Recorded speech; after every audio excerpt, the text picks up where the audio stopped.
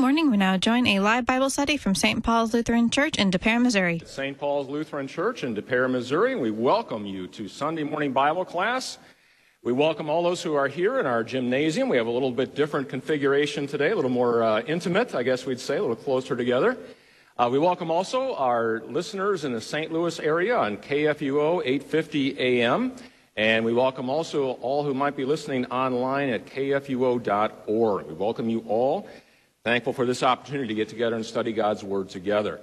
As we normally do, we're going to be looking at the 3 scripture lessons that are assigned for next Sunday. So these will be the lessons that in at least most Lutheran churches and in others as well, will be heard next Sunday on August 25. Before we begin, though, let's start appropriately with a word of prayer. In the name of the Father, and of the Son, and of the Holy Spirit. Amen. Lord God, Heavenly Father, we thank you for this day, for the day of life that you have granted to us, and for the eternal life that you have granted us through your Son, Jesus Christ, our Savior. We pray you keep us steadfast in your word, keep us strong in our faith on this pilgrimage until you welcome us home and that day that you have set and arranged for all of us. We thank you also for your word and for this opportunity to study together. We pray your Holy Spirit will bless our study, that we may continue to grow in our knowledge of your word and especially of your will for us as your children here. We pray these things in Jesus' name. Amen. All right, as is usually the case, we have a good connection today between the Old Testament lesson and the Gospel lesson. Remember that those are ordinarily the two that are somewhat connected. Sometimes there's a real strong connection and it's easy to identify. Other times it's a little more obscure and we have to kind of, figure out what it might be. But today I think the connection is pretty clear. We're going to look at Isaiah 66, which is the last chapter in the book of Isaiah. And it is going to be talking about the end times and about a great gathering that God is going to bring about, both a judgment and a gathering.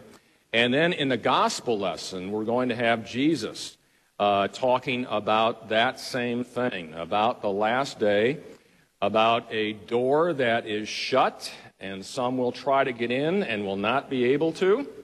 So the connection is pretty clear here today. We won't have to look very far to find it.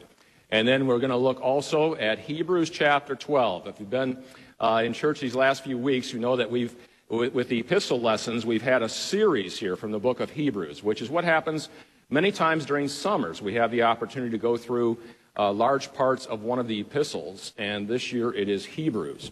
And so we'll look at Hebrews chapter 12, and that's the section that talks about the Lord disciplining his children. We'll talk about that. What does that mean? And how do we understand that as Lutherans? So first of all, let's go to Isaiah chapter 66. For those who are here in the gymnasium, there are sheets over on the side that do have these lessons printed out. And Isaiah 66, we're going to see, is much like the book of Isaiah in general. In the same chapter, in fact, it could be verses right next to each other. You can go from great gospel and promise and just wonderful things. The very next verse, you're down in judgment and condemnation. And this chapter contains really both. And we're going to see, ironically here, as we see in the gospel lesson again as well, that ironically it's some of God's own people, in fact, many of God's own chosen covenant people, who are not going to be amongst those who are saved. That's the bad news. The good news is that God is going to have a big gathering in of people from east and west and north and south, and that includes, of course, the Gentiles. And that includes us, obviously, as well. And so let's take a look at this and kind of keep all this in mind. We'll start with verse 18. Verse 17, though, if we had read it, if we included it, is a verse of judgment on God's people. Okay, so verse 17 talks about judgment upon them. But then verse 18, where we are, for I, that would be God, of course, know their works and their thoughts. This is talking again about his people who are being judged. I know their works, I know their thoughts, and the day is coming to gather all nations and tongues. Now, there's a prime example of what I was just talking about, right? You start off with judgment I know their thoughts and their deeds. Here comes the good news, though. The time is coming to gather all nations. That word nations in Hebrew is the goyim, and that was used for Gentiles. Okay? So we're going beyond God's people. So the bad news is that I know their sinful thoughts and their sinful works. The good news is the day is coming to gather all nations and tongues. And you can just sense the judgment that's happening, judgment day, when that gathering will take place. There's almost, when you stop and think about it, there's almost a now and not yet aspect to this. God is already gathering, isn't he, in a way, with the Great Commission and the proclamation of the gospel to all the nations. There's a sense in which that gathering is already taking place, and the good news is being preached, and people are repenting, and people are being saved, even as we stand here today, or sit here today. And yet there's another sense in which that final gathering, that's the final, you might say, the final harvest, is yet to come. Okay? So there's sort of a now fulfillment and a then fulfillment to this kind of thing as well. Okay? So going on, and they, that's these nations, they shall come and see my glory. And of course we think about that day when Christ will return, not in meekness, as he came the first time, as an infant born in a stable, but will come in all power and glory, and every eye will see him. There's going to be I have something I need to do. I'll be back later. No, every eye will see him. There will be no getting out of this. They will all see. And verse 19, and I will set a sign among them. Now, it's interesting. There are some authors who feel, and you could certainly argue this, that sign has already been set in front of them, and that sign is none other than God's own Son, Jesus Christ. Notice there where it says, they will see my glory. Well, think of John 1, verse 14. And the Word became flesh and dwelt among us, and we beheld what? His glory. Glory as of the only begotten of the Father. So there is a sense, again, a now sense, in which God has already accomplished this. He's sent this sign already. And of course, Christ is much more than a mere sign, I realize. But he has sent them something that should be unmistakable. And again, many have not believed. And from them, meaning from Israel, I will send survivors. That survivors is not, a better translation would be rescued ones. Those who have been rescued. So God's sending this sign, and from those who are the rescued ones now, he's going to send out his messengers to come in and bring in this big harvest. Again, you can see how in some aspects this has already been fulfilled in that Christ has come, there are believers, and they are going out to gather in the harvest, the Lord's harvest. Now, again, the final gathering will be on the day when Christ returns, and that's certainly what he's talking about as well. So again, and from them I will send survivors, notice here again, to where? To the nations, to the goyim again, to the Gentiles I'm going to send them. And notice the cities, Tarshish, Pul, and Lud, and these, I don't have a map or any way of displaying a map here, but these would be outward territories. In other words, the idea is we're not just going to the next county here. We're going out a far ways with this. This is not some limited operation. God is sending out his messengers far and wide to the nations, to Tubal and Javan, to the coastlands far away. They have not heard my fame or seen my glory. And again, you think about what happened in the New Testament church when this is exactly what occurred and has been occurring ever since. That God's messengers have gone out and they have not heard yet. People have not heard of the one true God and his Son, Jesus Christ. And God is bringing them to repentance and to faith.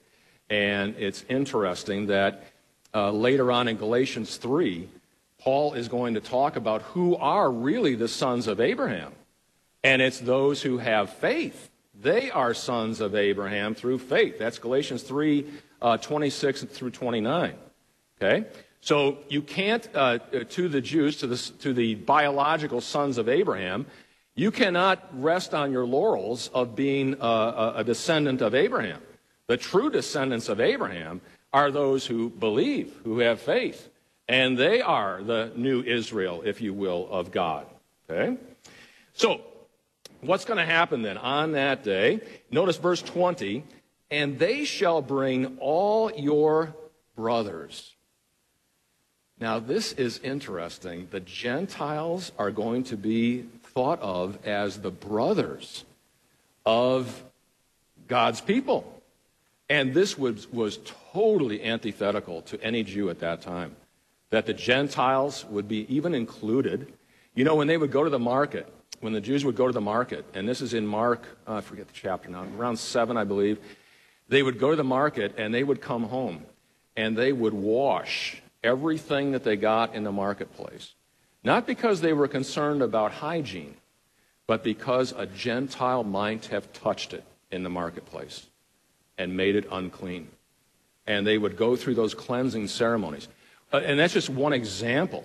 So take that kind of thinking and juxtapose what Isaiah is saying here, that now even the Gentiles are going to be counted among your brothers, right? You hear echoes of Galatians again, that in Christ there is neither Jew nor Greek, right? Male nor female, circumcised nor uncircumcised. In Christ all are one. And again, they have such a hard time getting this. Okay? So your brothers from all the nations as an offering to the Lord. Again, notice the positive way that these Gentiles and all who are brought in are spoken of. It's like they're an offering to the Lord, something pleasing in the sight of the Lord. God is, well, as Jesus says, there's joy in heaven, right, over one sinner who repents. Well, multiply that by all these people. And God is just delighting in this great harvest that comes at the end. Then going on notice this great ingathering is pictured as coming in on horses and in chariots and in litters and on mules and on dromedaries. You get the idea almost of a heavenly procession going on here, right? Every possible animal they can commandeer, they're getting on and they're riding to this great gathering that God is bringing about, this great gathering on the last day. To my holy mountain, Jerusalem, says the Lord, just as the Israelites bring their grain offering in a clean vessel to the house of the Lord. So it's almost, again, this picture of an offering and something that is pleasing in the sight of the Lord. And here comes a shocking one, verse 21. And some of them I will take for priests and for Levites. Now, what is shocking about that? The Gentiles, God is going to commission the Gentiles to be priests and be his servants in the same way that the Levites were. This was unthinkable to any respectable Jew that this could possibly happen. This would be, if Jesus would have said this, he would have been accused of blasphemy again, in other ways. But that notice here, and you think of in 1 Peter, we are, as Gentiles now, are called what? A royal priesthood, right? We all are servants now in that way of the one true God by grace through faith in Jesus Christ. But again, to the Jews 700 years before Christ, this was unthinkable that this could happen. Not only are they coming in and they're going to be called our brothers, that's bad enough, but they're going to be clergy. They're going to be the priests. Verse 22.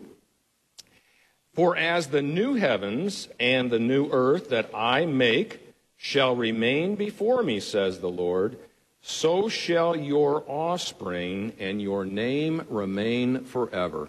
Well, it's offspring of Abraham, again, in the spiritual sense. Those who trust and believe in Jesus Christ, the spiritual offspring, we might say, of the servant, of the suffering servant of Jesus Christ.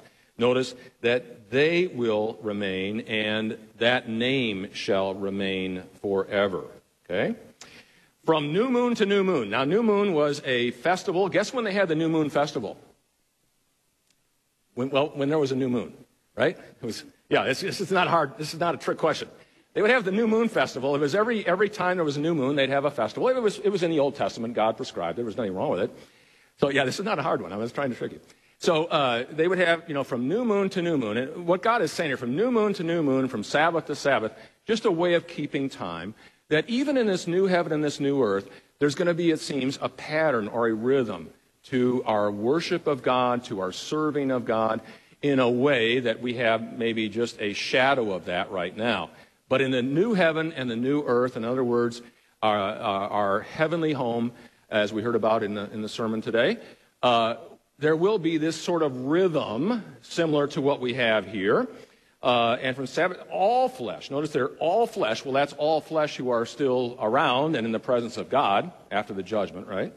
All flesh shall come to worship before me, declares the Lord. Now, if that doesn't match up with the book of Revelation, this is the final chapter in Isaiah. And by the way, just FYI, there's one more verse in Isaiah. And they didn't include it in the lectionary reading because guess what it is? Judgment. That they look out and see dead bodies all over. And that's I guess they didn't want to end the Old Testament lesson that way. But it's, again, one more example of what I said before. We got all this great stuff, and then comes the downer at the last verse.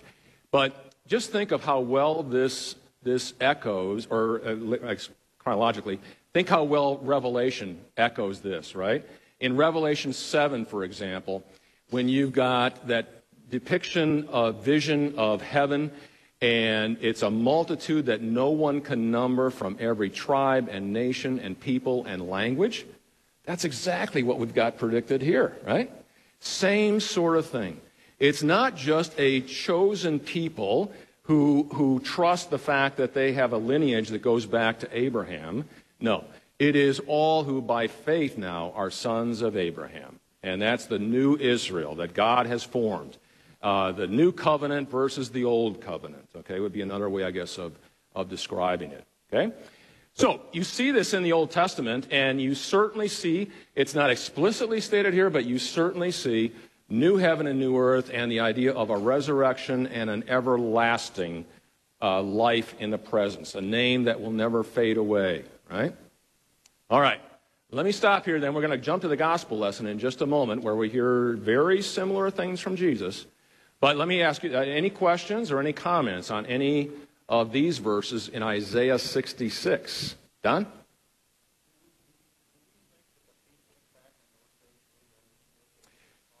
That's a great question. The question was, did people back at that time really comprehend what God was saying here?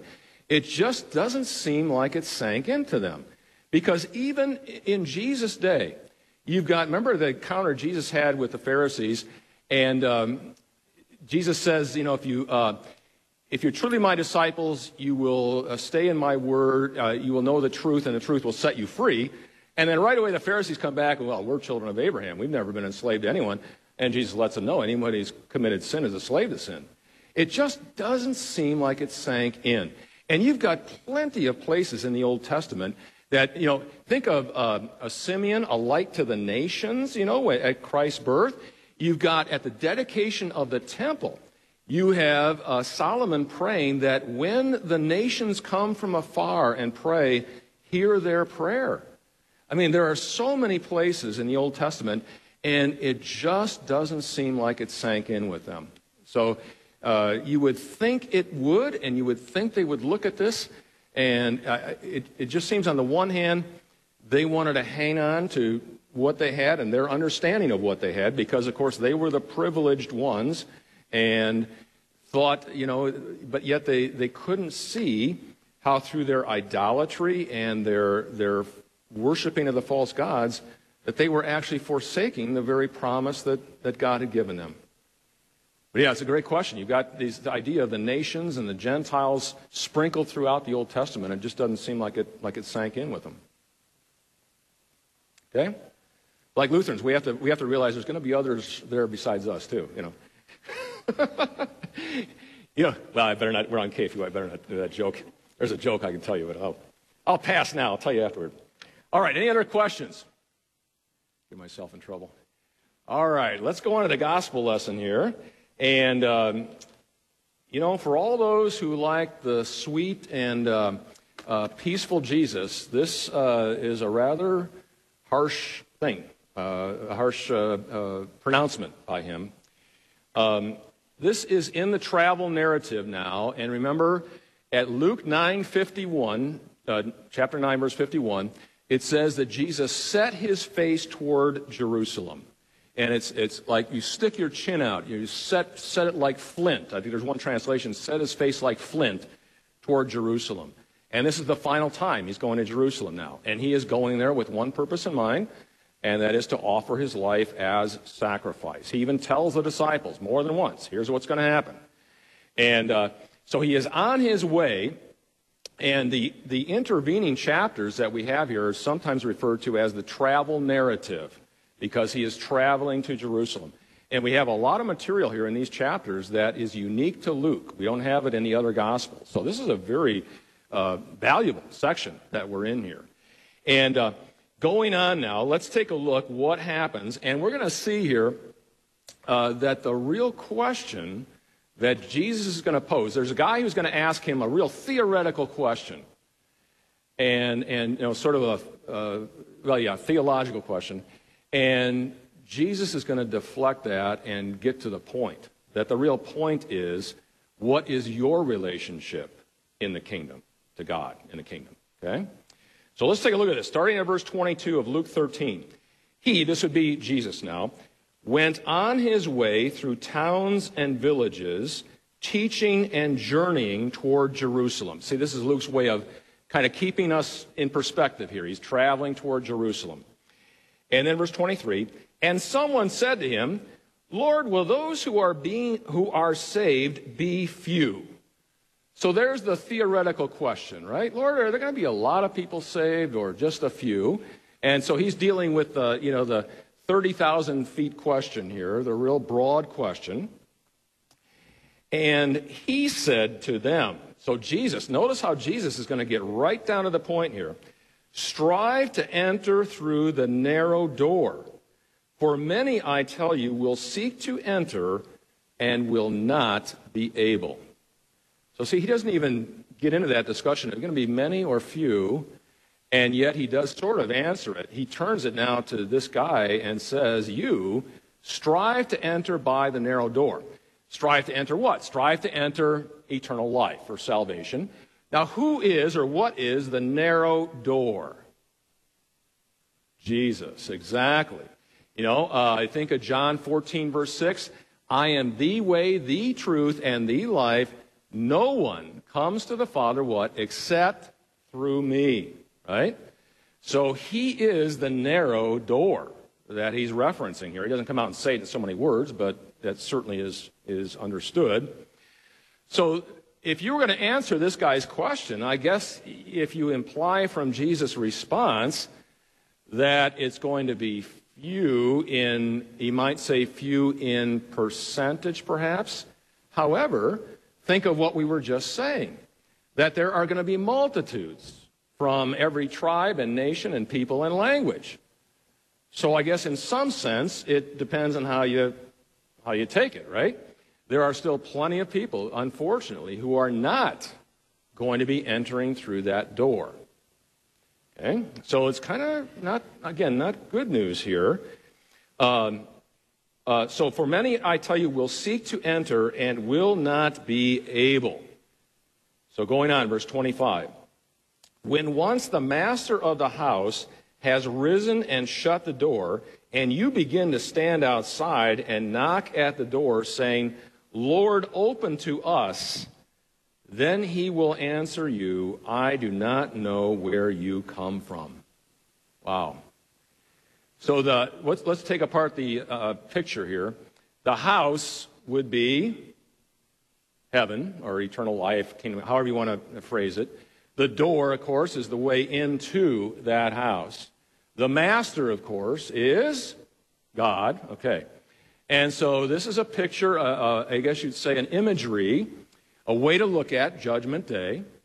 And on that day, of course, all is going to be known at that day. And there are some who are going to be knocking at the door and unable to come in. Notice here, who controls who gets into the house or not? The master does. Yeah, it's not up to us. It's not up to anybody else. The master controls. And you're either in or not, because you either entered through the narrow door or not. Okay? And you can see a comparison to the Old Testament lesson here too. God does the gathering, right? He sends out his messengers. They do the gathering. They bring in the harvest, so to speak, or however you want to, procession, however you want to put it. Same thing here, okay? Then, what a response. I do not know where you come from. Verse 26, then you will begin to say, we ate and drank in your presence, and you taught in our streets. So what are they saying? Jesus, we knew you. You taught in our streets here in Jerusalem, and we ate and drank in your presence, and we were right there with you. And he's talking. Notice now who's the referent here? It's you, the people he's talking to right now. He's in effect letting them know you're going to be standing outside, at least the way you are right now. You're going to be standing outside, not getting in. So he's implicitly pronouncing a judgment here on them. And so what's their point? Oh, come on now, Jesus. We were right there next to you when you were teaching, and we were right there eating with you, next to you, and so on. Now, you know who we are. You know where we came from. Take a look at what he says. Verse 27, but he will say, I tell you, I do not know where you come from. Depart from me, all you workers of evil. It's actually all you unrighteous ones. And the only way, of course, one can be righteous before God is through faith in Jesus Christ, through the narrow door again, okay? So notice there, it's a depart from me, all you unrighteous ones or workers of evil. And Jesus doesn't stop there. In that place, in other words, where they're going to be departing to, in that place, there will be weeping and gnashing of teeth. When you see Abraham and Isaac and Jacob and all the prophets in the kingdom, but you yourselves cast out. Wow. Abraham, Isaac, and Jacob will be in that house, right? Because, again, of faith, right? Abraham believed God, and it was counted or reckoned to him as righteousness. Genesis 15:6. And they are there because of faith. They believed the promise. They weren't there, obviously, yet. Christ wasn't here yet. But they believed the promise. And they are going to be there. And notice he says in no uncertain terms to them, you will not be there. Okay? Let's finish this, and then we're going to talk a little bit about this. Now, notice verse 29. And this, again, is ironic, And people will come from east and west and from north and south and recline at table in the kingdom of God. Who are the people that are going to be coming in? This, again, remember the gathering imagery in Isaiah 66. Who are the people that are going to be coming in from east and west and north and south? Gentiles. Yeah. And there may be some Jews as well, but Gentiles. And notice, what does it mean they're going to be reclining at table? They're going to have a big festival there? Yeah, it is the idea of the heavenly banquet, right? We say that. We have that imagery of the marriage feast of the Lamb and his kingdom, which will have no end. And just think about that again. The Gentiles are going to be coming in from all these different territories. You will be cast out. Abraham, Isaac, and Jacob will be there, and so will all these Gentiles. And again, it's a common way of depicting the heavenly banquet, is reclining at table. That's the way they used to eat back in Bible times. They didn't have the chairs like we do here. They would recline and sort of on their side and would eat and drink. And they will be the ones there at the kingdom. okay? We talk about the Lord's Supper as a foretaste of that feast to come, right?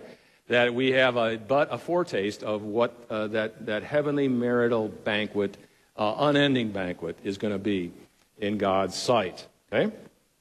And here comes verse 30. And behold, some are last who will be first, and some are first who will be last. Now let me ask you this. Who are the last ones who will be the first ones? Gentiles, right? They were not the first. They were not God's chosen people from the get-go. And some who are last will be first. And the flip side, some who are first are going to be last. It's the great reversal that takes place. So let's talk about this just a little bit. And we have to be careful when we enter a discussion like this, because I always say that it is God in the end who judges. This is not for us to do. We're not asked to judge when it comes to eternal salvation and eternal welfare. But you can't help but see when these people responded, "Well, Lord, we ate in the streets with you. We were in the streets when you were teaching." And they knew of Jesus, right? They knew about Jesus. But that was much different than having faith and trust in Jesus Christ. So saving faith is not, knowing facts about Jesus and knowing information about Jesus. Now, I'm not saying we shouldn't learn all we can about Christ and about, that's why we're in Bible class, right? But that is not saving faith, or having a mere acquaintance with Jesus. And I wonder today, if you were to ask some people, do you think you're going to heaven? Oh, yeah. Why?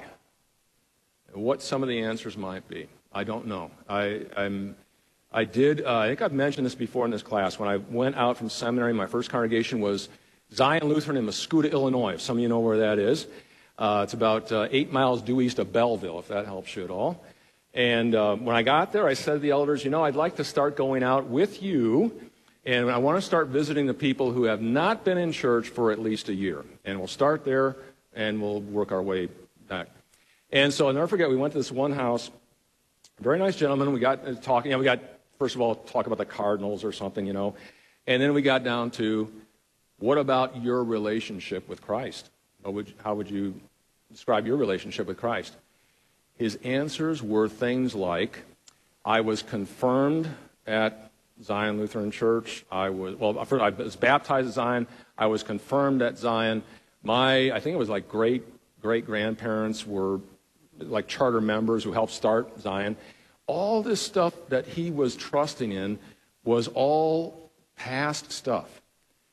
And so we kept trying to bring the conversation back to, what is your relationship with Christ today?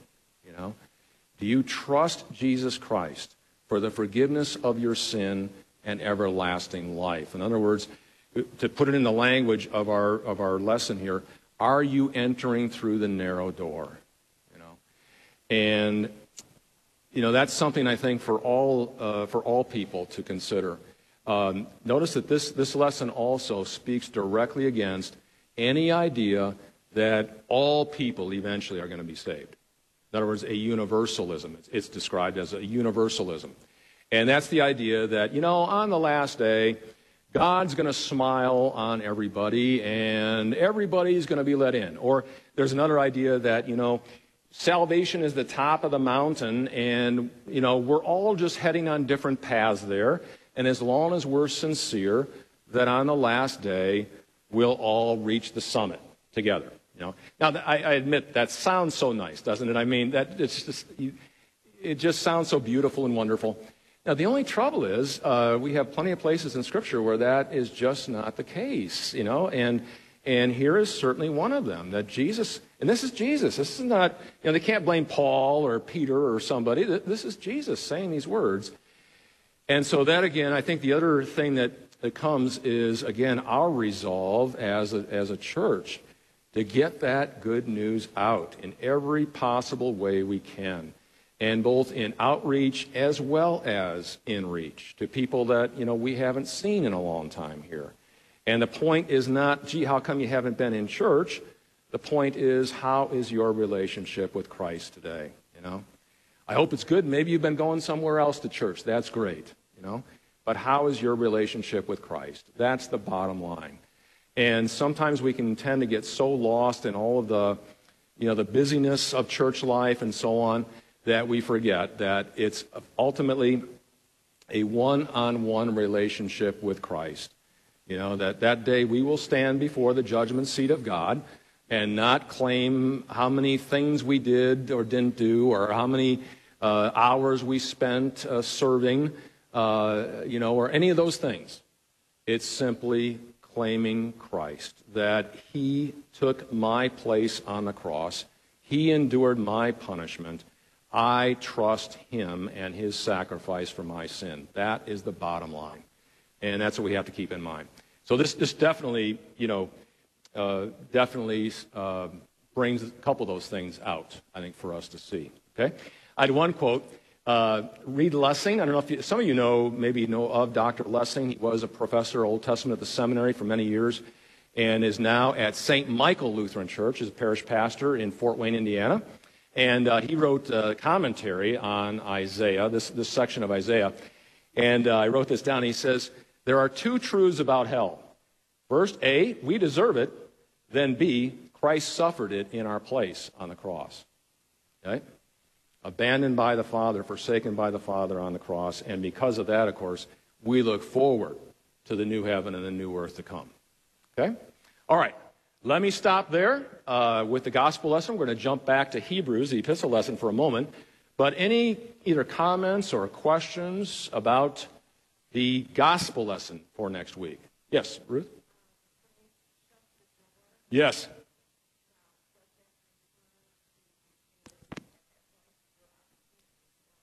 Yes. Yeah. Yeah, okay, great question. The question again is that the phrase shut the door. And we would say what does that mean in other words? We would say certainly, when is your last moment to enter by the narrow door? While you still have breath in your lungs and while you're still alive. That really at that point, at the point of death, we have nothing in Scripture that indicates that post-death there is some second chance that you take a mulligan on your life and you get another shot at it. And so we would say that in the first place, yes, that door is shut at the point of death. And there's another sense, and on Judgment Day, the same thing. I've often referred to Judgment Day more as we might think of as sentencing day. That at death, our verdict is rendered, you might say, and well, even up till that point, by rejection. But there's no indication in Scripture anywhere that somehow there's a second chance, to enter by the narrow door. So your question is a very good one. We would say at the point of death that your eternal fate is decided, unfortunately for some people. And then Judgment Day is actually more like sentencing day, that the sentence is enacted, you might say, for both body and soul on the last day. Yeah. But boy, that's a harsh thing, isn't it? That the door is shut, and there you cannot get in. You cannot enter. Okay? All right. All right, let's go on to Hebrews then. I don't know if you guys are getting tired of Hebrews yet, but this will be, next week will be yet another. We've been marching through Hebrews, especially chapters 11 and 12. And let me just say one word about Hebrews, that we don't know exactly who the author is. It is a letter written to Hebrews, or to Jews. We think they were certainly Jewish Christians who were facing persecution at that time.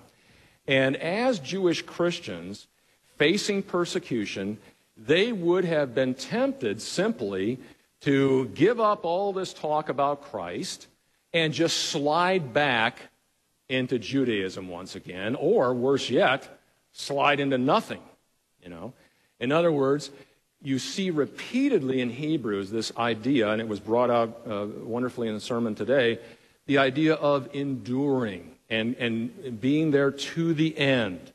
Reverend Stephen King talked about it's a marathon, not a sprint.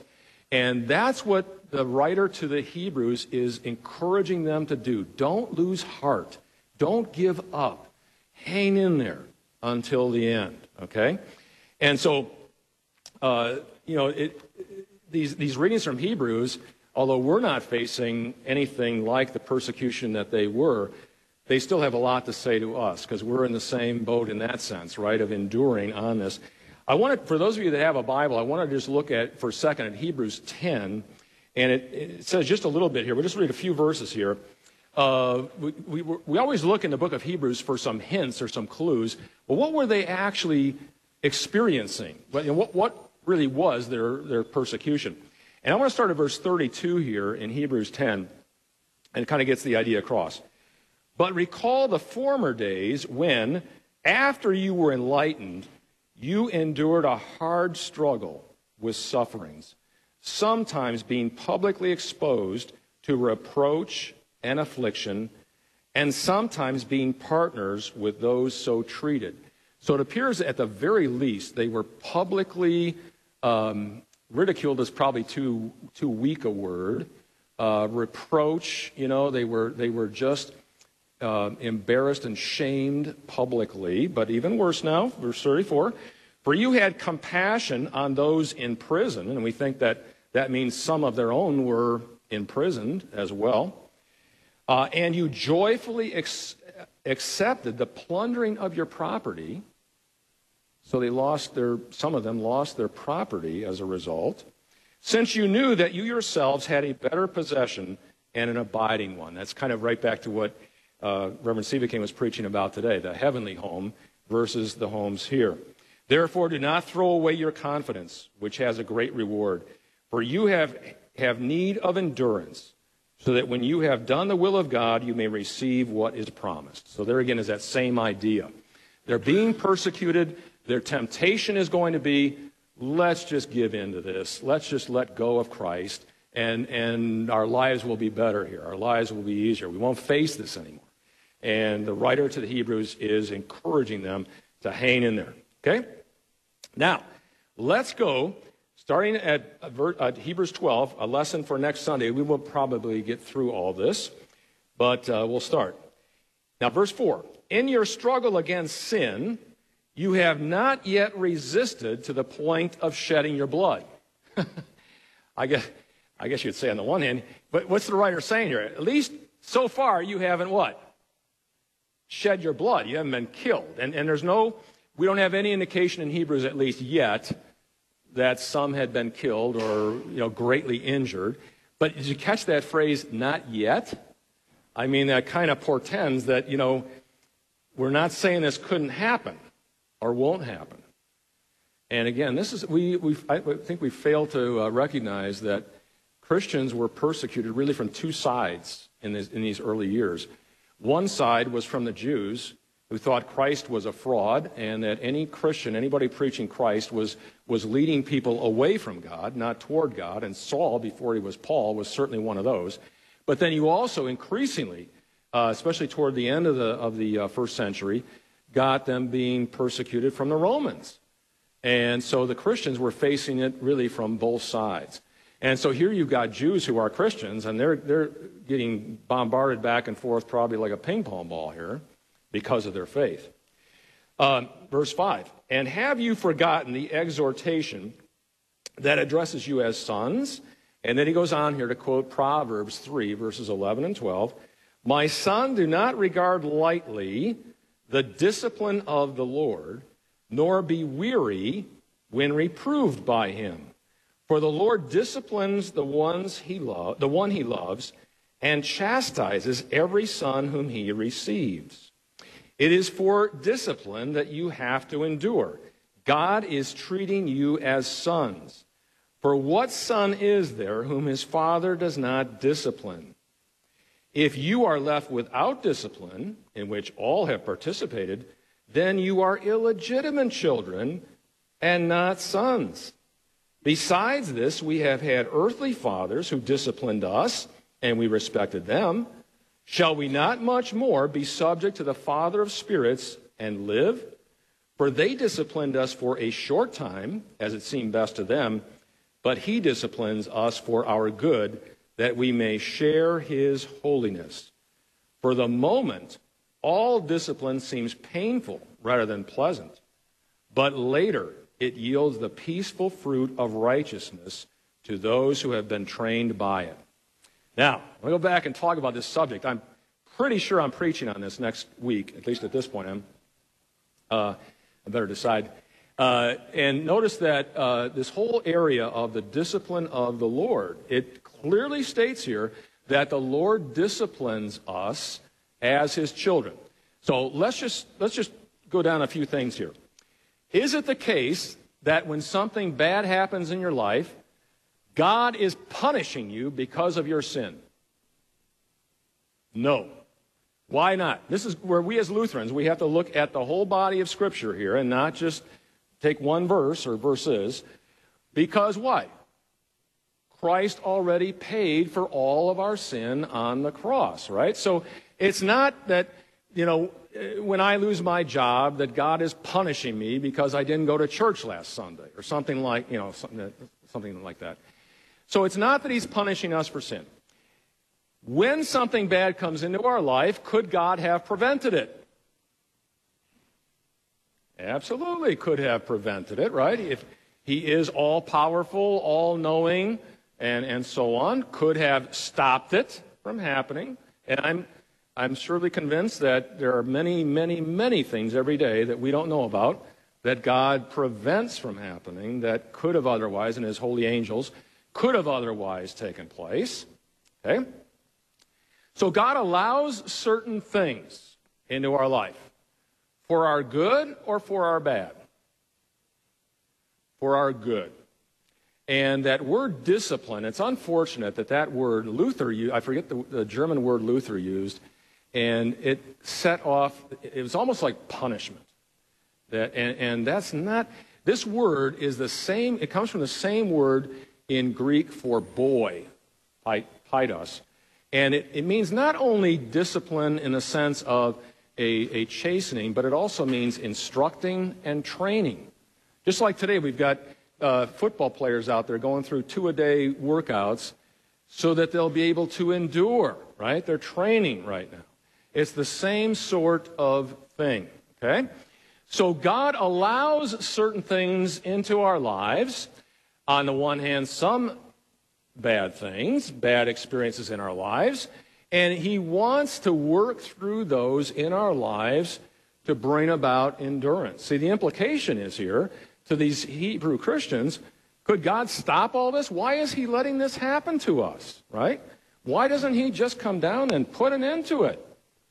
And again, the writer to the Hebrews is suggesting again that the final outcome that he wants is in verse 10, that we may share his holiness. He disciplines us for our good, that we may share his holiness. And first of all, when you are a Christian, it obviously doesn't mean that you're never going to have something bad happen in your life, right? If that were the case, everybody would want to be a Christian, right? Just so that they would have a life of Riley. There's no promise of that whatsoever. And God does allow certain things into our lives, but also in the midst of those things in our lives, he works through them. Remember the promise in Romans 8, verse 28, God works for good in all things, right? Not just in certain things or some things or just the good things. He works for good in all things to those who love him and are called according to his purpose. And Paul is not saying there in Romans 8 that all things are good. There are terrible things in this world. Cancer, heart disease, car accidents, we could go up and down a list here. There are terrible things in this world. But we have the assurance that even in the midst of those things, God is at work accomplishing his purpose in our lives, and that ultimate purpose is our salvation. Okay? So the difference is these things come into our lives, and in the midst of them, God is right there at our side. He is instructing us. He is training us. He is, if you want to put it this way, disciplining us as his children.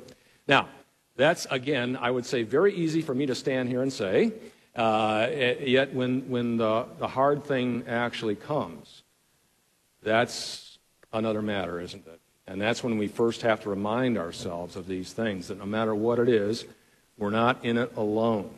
God is standing right by our side through every bit of it. The difference is we know that versus the person who does not.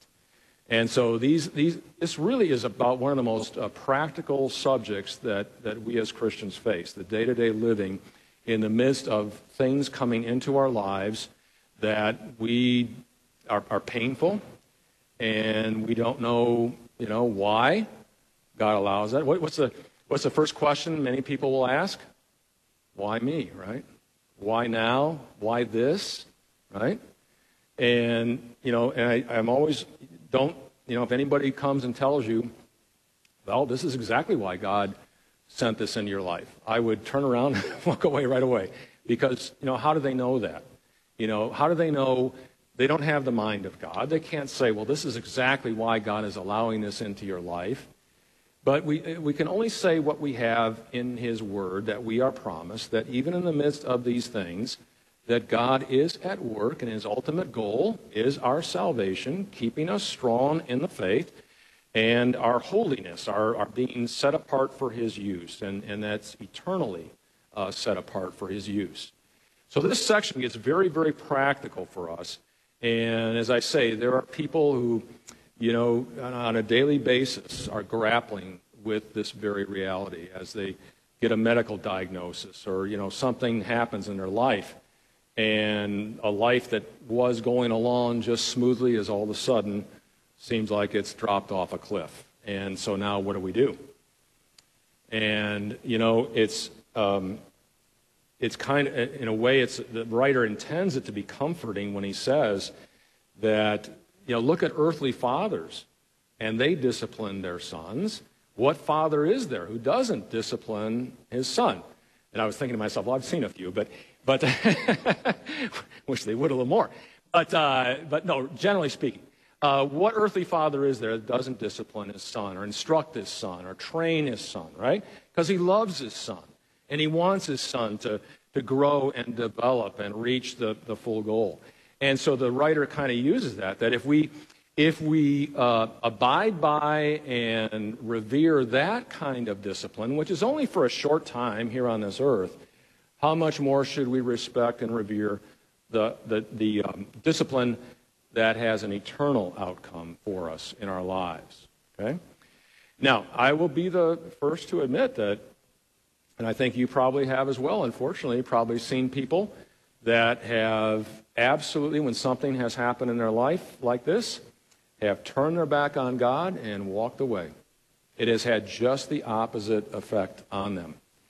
I can't explain why God allowed that to happen in terms of that thing coming into their life in the first place. Certainly it is not God's fault that they turned around and walked away from God. But, we have to be honest. We do observe the other happening as well. On the other hand, we've seen people's lives change toward God also when something bad has come into their life. We've seen them draw near to God. It's at that point that you realize when you get that diagnosis or that thing happens, you're not in control. As much as we may think that we are, you're not in control. And you need to have that reliance upon God who is. And that's something. And I'm going to, I guess we better close here. Think of Paul in the New Testament. I'm going to mention this next Sunday. But remember, Paul was afflicted with God. In fact, he even says God sent it.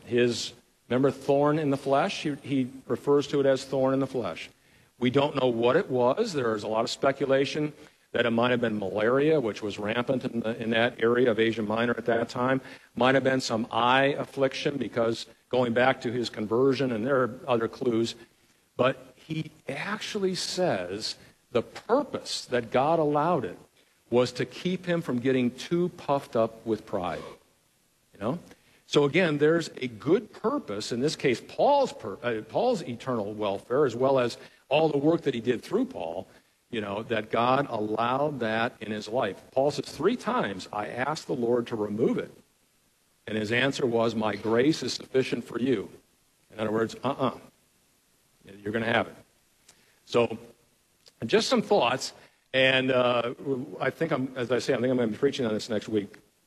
It looks like we better wrap up here. There's a whole section here coming up. This is a long lesson and compares the first covenant. There's an exhortation coming up. There's a section contrasting the old covenant, new covenant.